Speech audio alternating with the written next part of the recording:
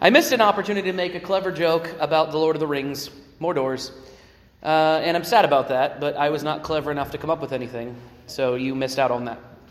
Or you're welcome? I don't know. Doors. We talked about doors last week and how important they are. Obviously, you believe strongly in doors because I am sure that your house has at least one. Doors are necessary for entrance, so if you didn't have a door in your house, you couldn't get in, which is the ironic thing. But they also allow for access, or for that access to be conditional, locked in this case. We talked about the church last week. We talked about the Passover, the door of blood, a spread on the doorpost and on the lintel, as well as the door of the ark. And this week we're talking about three different doors. And really, these three doors have a similarity as well as the previous three doors. They pertained to a similarity. In this case, there is a theme along with these three. The first door, as if you have your outline with you, is the door of the temple. This was a pretty elaborate door. In fact, it's probably the most elaborate door on practically any list. And I picked the temple in particular, not the tabernacle, though the door would be similar. The door of the temple. In Leviticus chapter 16, he's talking about the door of the tabernacle. And in 16 and verse 1, he says, "Now the Lord spoke to Moses after the death of the two sons of Aaron." He gives you some context of what just took place. The Lord spoke to Moses concerning the situation in the tabernacle. Aaron's two sons, Nadab and Abihu, had just taken strange fire into the holy place and had been destroyed by fire. And with that as a background, he says here, "And the Lord said to Moses, tell Aaron your brother not to come at just any time into the holy place, inside the veil, before the mercy seat, which is on the ark, lest he die. For I will appear in the cloud above the mercy seat. Thus Aaron shall come into the holy place with the blood of the young bull as a sin offering, and of a ram as a burnt offering. He shall put the holy linen tunic and the linen trousers on his body. He shall be girded with the linen sash and with the linen turban. He shall be attired. These are holy garments. Therefore he shall wash his body with water and put them on. Then he's going to take the sacrifice and he's going to give the sacrifice for his own family, his children, and him and his spouse, to atone for their sins, it says, and one ram as a burnt offering. And then, after he has atoned for himself, he will make atonement for the people." Now, this door of the temple, and it's similar in both cases. The door of the temple would have been much larger because the temple was significantly larger, but even the door of the tabernacle was made of a giant, multi-layered fabric. It was ridiculously heavy, but in the end, it was still just fabric. And so was the door of the temple or the door of the tabernacle, either one, was it really to keep men out? And I suspect the answer in the long run is no. No, it wasn't really meant to keep men out. It wasn't designed to do that. There were no locks on the door.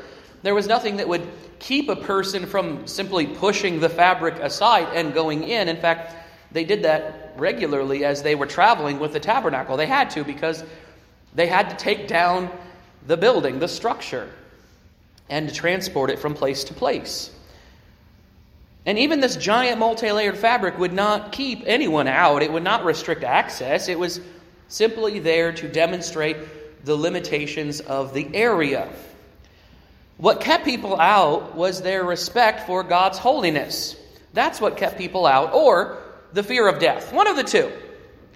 Either the fear of death, because some of them witnessed the death of Nadab and Abihu, or heard stories about Nadab and Abihu and the death of these individuals who did what they were told not to do. So either the fear of death or the respect for God's holiness is what kept men out when they weren't supposed to be in. And did it secure God in as the ark secured the beasts inside of the ark? That door kept humanity in for the time being? Well, no, but that's how it was perceived. The door of the tabernacle, or the door of the temple, was regularly perceived as a limiting boundary to God. But that fabric, in the same way it couldn't actually limit access to a human being, it certainly did not demonstrate the boundaries of the God of heaven and earth. In fact, in Jeremiah chapter 7, one of the issues with the southern 2 tribes, the northern 10 tribes have gone into captivity. We talked about this before. The northern 10 tribes being called the kingdom of Israel after Rehoboam had not handled things appropriately and Solomon had led the people in unrighteousness, and part of the penalty was that God was dividing the kingdom. And so Jeroboam took the northern 10 tribes, and very quickly, through a long line of bad kings, they went into Assyrian captivity as punishment. And along comes the southern 2 tribes, not learning the lesson of their northern counterparts, their sisters in the north, and the destruction that comes upon them. They continue in their ungodliness. We'll read Isaiah, in fact, this tonight. Isaiah 1 talks considerably about that. And what we have here in Jeremiah 7 is a warning. In verse 4, if you look here, he says, "Do not trust in these lying words, saying, the temple of the Lord, the temple of the Lord, the temple of the Lord are these." And it's not immediately clear what they're talking about. This would be a chant that many of the Israelites would claim. And we see something similar when Jesus comes on the scene and he talks about swearing oaths. And there are some who would swear oaths by the gold in the temple. And that's one you were supposed to keep because the gold in the temple is sacred. But if you swore an oath by the temple itself, then that's not that important because the gold is what's important, not the temple itself. And that's ridiculous. Jesus portrays it as such. But for many, they relied on the temple. They said, the temple will stand, the temple will stand, the temple will stand. No one will ever breach the temple. And so when the Babylonians came, and they were predicted to have come, and Jeremiah told them they're supposed to give up and yield to the oncoming army, many of them hid and fled into Jerusalem behind the walls. And they said, the walls of Jerusalem will hold. Well, they didn't. And then they said, the door of the temple will hold, the temple of the Lord. The temple of the Lord, the temple of the Lord. And they said it 3 times, so it made them feel confident, I guess. And the temple fell too.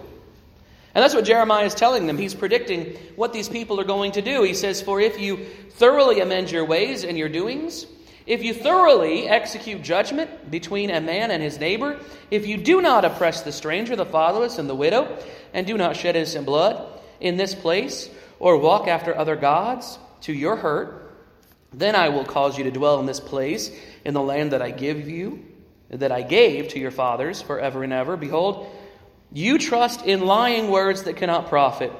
Will you steal, murder, commit adultery, swear falsely, burn incense to Baal, and walk after other gods whom you do not know, and then come and stand before me in this house, which is called by my name, and say, we are delivered to do all of these abominations? Do you think I'm going to protect you here while you're doing these abominable things?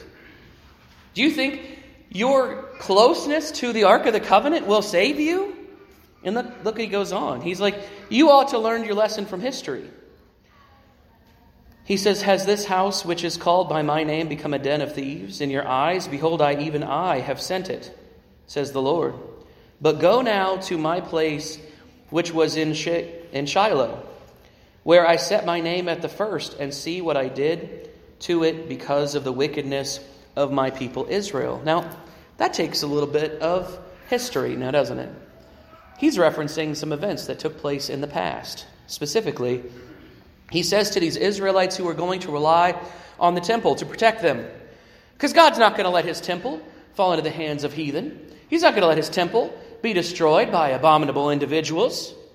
And yet, in 1 Samuel chapter 4, the Israelites came up with this genius idea, and I say that as sarcastically as I can, to take the Ark of the Covenant into battle to force God to give them victory. Because God will certainly not allow the Ark of the Covenant to fall into the hands of the awful Philistines.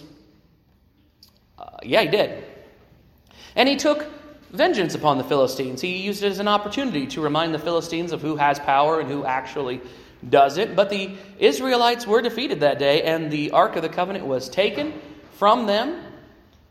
And you know what never happens in Shiloh again? Shiloh was the city which the temple or the tabernacle was established. It was built there. It was where God put his name for the time being until the day that David and subsequently his son Solomon would build the temple in Jerusalem. But until that day, Shiloh was where the tabernacle was constructed. And then the Israelites in 1 Samuel 4, before Saul became king, they took the Ark of the Covenant with them into battle, lost it to the Philistines. They inevitably gave it back, but no one put it back in Shiloh. And so for all of Saul's reign and most of David's reign, the Ark of the Covenant is not in the tabernacle of God in Shiloh. So he's referencing, do you not remember what happened to Shiloh? Because when the news came back that Phinehas and Hophni, the sons of Eli, the next priests in line to take over for their father Eli, when they found out that they were dead, Eli fell backwards off the cart and died. They lost all of their leadership effectively at once. The only person left, a young man named Samuel, which works out really well for them in the long run, but the tabernacle was without the Ark of the Covenant for several decades. Why? Because the Israelites did not realize that God was the power that was giving them victory, not the Ark of the Covenant. And that you could not wheedle God into doing what you wanted simply because you had, in your mind, control over his holy place. And there in Jeremiah, that's exactly what Jeremiah is reminding them of. That's exactly what God is trying to get them to see, and that's exactly what we need to see today. There are many people who tie righteousness or salvation to this location, to this place. They say, well, I went to services, and I'm sure there are going to be many people in the judgment who their claim to their relationship with God is, I went to church. Maybe frequently, maybe regularly. But it's not about going to church, because it's about being the church. If you are not the church, not in the building, and not usually in the building, I mean, if you are not the church, the called out of Christ, if you are not the kingdom that his dear Son purchased with his own blood, then you are in the same state as those individuals who are sitting in the temple thinking the temple will protect me. The temple didn't protect them because it wasn't about that place. It wasn't about that building. It wasn't about that structure or the gold in that structure. It was about the spiritual relationship that they had given up with their God. And you see that in the obedience. The obedience was important. Here in Leviticus 16, it's especially important and noticed because Nadab and Abihu just died for their disobedience. And what does he go back to? Do the things that you're supposed to do according to the way that I have instructed you to do them. You need to wear the appropriate garments and you need to be in the right place. Now he's talking to an Old Testament priest. But we are New Testament priests. And so while the responsibilities aren't the same, committing to God's holiness is the same. Doing things God's way and respecting the prescribed methods and motives that we are to have are definitely in line with the way that they should have learned. And that this is necessary for salvation. Passing through this door was how they reached atonement for his and his family's sins, and then ultimately the sins of the people. And the way we access the blood of Christ is to come through that door. The door of, as we talked about last week, of Jesus. It's what allows for that atonement for sin, that the blood of Christ can be applied appropriately. But obedience is necessary. Obedience is necessary. We see a second door in the tomb, which is really just a big rock. A door none the same. Or a door all the same. A door none the less. I messed those two metaphors up. Weird. So the door of the tomb. In Matthew chapter 27, verses 64 through 66, Jesus has died, and his apostles, or two individuals who cared about him, who had opportunity, Joseph of Arimathea, and John tells us Not just Joseph of Arimathea, but Nicodemus as well. They take Jesus down and they put his body in a tomb. It's a rush job, and we'll look at that in just a second. But overnight, they were worried. Well, over the course of a day, in fact, because the next day was the Sabbath. They were worried, the leaders were worried that someone would steal his body because he talked about a resurrection. And so they go to the person who has charge over him. Matthew chapter 27, look at verse 64. Look what they ask. He says, and if you go back to, I guess, 62, on the next day, which followed the day of preparation, the chief priests and Pharisees gathered together to Pilate, saying, Sir, we remember while he was still alive how that deceiver said, after 3 days, I will rise. Well, they got that right. Therefore, command that the tomb be made secure until the third day, lest his disciples come by night and steal him away and say to the people, He is risen from the dead, so that the last deception will be worse than the first. I love this. It's so funny to me. They have entirely given up on the idea that Jesus is the Son of God to the degree that they are going to help secure the truth. Not get in the way of it. They're going to help secure the truth. This is exactly what the devil did when he led Judas to betray Jesus. He got the ball rolling on his own demise. These people, they are so consumed with the idea that he must have been a liar and his disciples are going to steal him away, that they are going to secure something hopelessly, frankly, futilely, sure, but it is going to secure it in such a way that there is no question what took place. And Pilate said to them, You have a guard, go your way, make it as secure as you know how. So they went and made the tomb secure, sealing the stone and setting the guard. They sealed the stone and they set the guard. And what did it do them? Nothing. It didn't do them any good. Was it to secure man out? Yeah, it was. That's exactly what it was meant to do. And it did that. In fact, we saw that in Mark 16. You'll see it in Matthew 28 as well. But Mary, and Salome, 2 Marys and a Salome, they go to prepare his body more perfectly because Nicodemus and Joseph of Arimathea, they had to rush this because it was very close to the Sabbath coming. They put his body in the tomb, but they weren't able to prepare it in a respectful way. And so his mother, Mary Magdalene, and Salome, John's mom,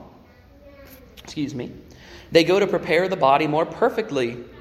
And they go in faith because they ask this question, who will roll away the stone from the door of the tomb for us? So that they either had no forethought or they walked in faith all the way there. And even after asking this question, they haven't gotten there yet, and they're like, who's going to roll the stone away? The 3 of us aren't capable of rolling a tombstone away. This was a tombstone, not a tombstone. This was the stone they would roll in front in order to secure and to close up a tomb. It took a lot to move a stone like that. And they just keep going. They go in faith to the tomb. And in Luke 24 and verse 5, they're asked a really interesting question by one of the angels that they meet. Why do you seek the living among the dead? Now, that's a great question for us today, isn't it? How many doors do we open seeking the dead instead of living? We go looking around this world and we look for all the wrong things in all the wrong places, when we have life and we have it more abundantly from Christ. Was it to keep Jesus in? Yeah, it was meant to. Did it work? Nope. And he didn't need angels to roll it away. He was able to do what was necessary on his own. So it didn't really secure men out, though it proved to demonstrate his ability. And it didn't really keep Jesus in, though it wasn't really the idea either. It wasn't really to keep Jesus in. It was to keep people out. But you think about the obedience. You know that door of the tomb's not going to move unless Christ is the perfect sacrifice, unless he is the Son of God. If he is not that lamb without blemish and without spot, 1 Peter chapter 1 and verse 19, then he is not the perfect Son of God. And God would not have raised him from the dead. God would have not brought him back. He would have been the charlatan that they claimed he was. But instead, The Lord did raise him from the dead. The Lord brought him back to the living. In 1 Corinthians chapter 15, there were some, obviously, not just in Corinth, but elsewhere, who tried to compromise. And this happens so frequently. Not just, hopefully, well, it doesn't happen in the church at all, but I mean in the brotherhood. But frequently happens in the denominational world, but sometimes in the brotherhood, and that's sad. They make compromises because they feel maybe insecure about the truth. Maybe they feel insecure about God's capabilities of doing the things he says he did. And so you get like theistic evolution. People that believe that God got things started, but inevitably evolution took over. And it's this compromise between what scientists say happened and what the Bible says happened. Well, I don't need scientists to tell me what happened because the Bible tells me what happened. And in fact, if you look through the evidences, they demonstrate that what God says happened. It's the only plausible solution. But we make these compromises, these what people feel are necessary compromises, and some maybe felt ridiculous that they believed in Jesus' resurrection. Well, how ridiculous is that? And people have tried to make it ridiculous today. They talk about Jesus as a zombie. And I mean, by technical definition, depending on how you define zombie, I suppose, but not in the way that people claim, and it feels disrespectful for them to conclude such. They're making light of Jesus' resurrection, and that's uncalled for. And for us to participate in such is not beneficial to the kingdom. But in 1 Corinthians 15, Paul is dealing with people who did not necessarily believe that Jesus rose from the dead. And I can hear Christians doing this, or I can hear members of the brotherhood doing this. Like, well, maybe he didn't rise from the dead, maybe. And they make these kinds of compromises, and that's not what the kingdom teaches. Look at verse 12. He says, "Now if Christ is preached that he has been raised from the dead, how do some among you say that there is no resurrection of the dead? But if there is no resurrection of the dead, then Christ is not risen. And if Christ is not risen, then our preaching is empty, and your faith is also empty." Some had taken on the position of the Sadducees, that there was no resurrection, that we just live as long as we live on the earth, and we try to serve God, and then we die, and we cease to exist. What in the world? And yet that's where people have come to. That's the compromises that they make because they feel pressured from society, from the situations around them, from people thinking that they're silly or stupid for believing such things. And yet, sometimes that's what faith is holding to things you know that are true because the Bible reveals them. People make compromises to the truth all the time, and it's a sad state of affairs when we lose faith in the truth of God's Word, to the degree that we will make compromises of it.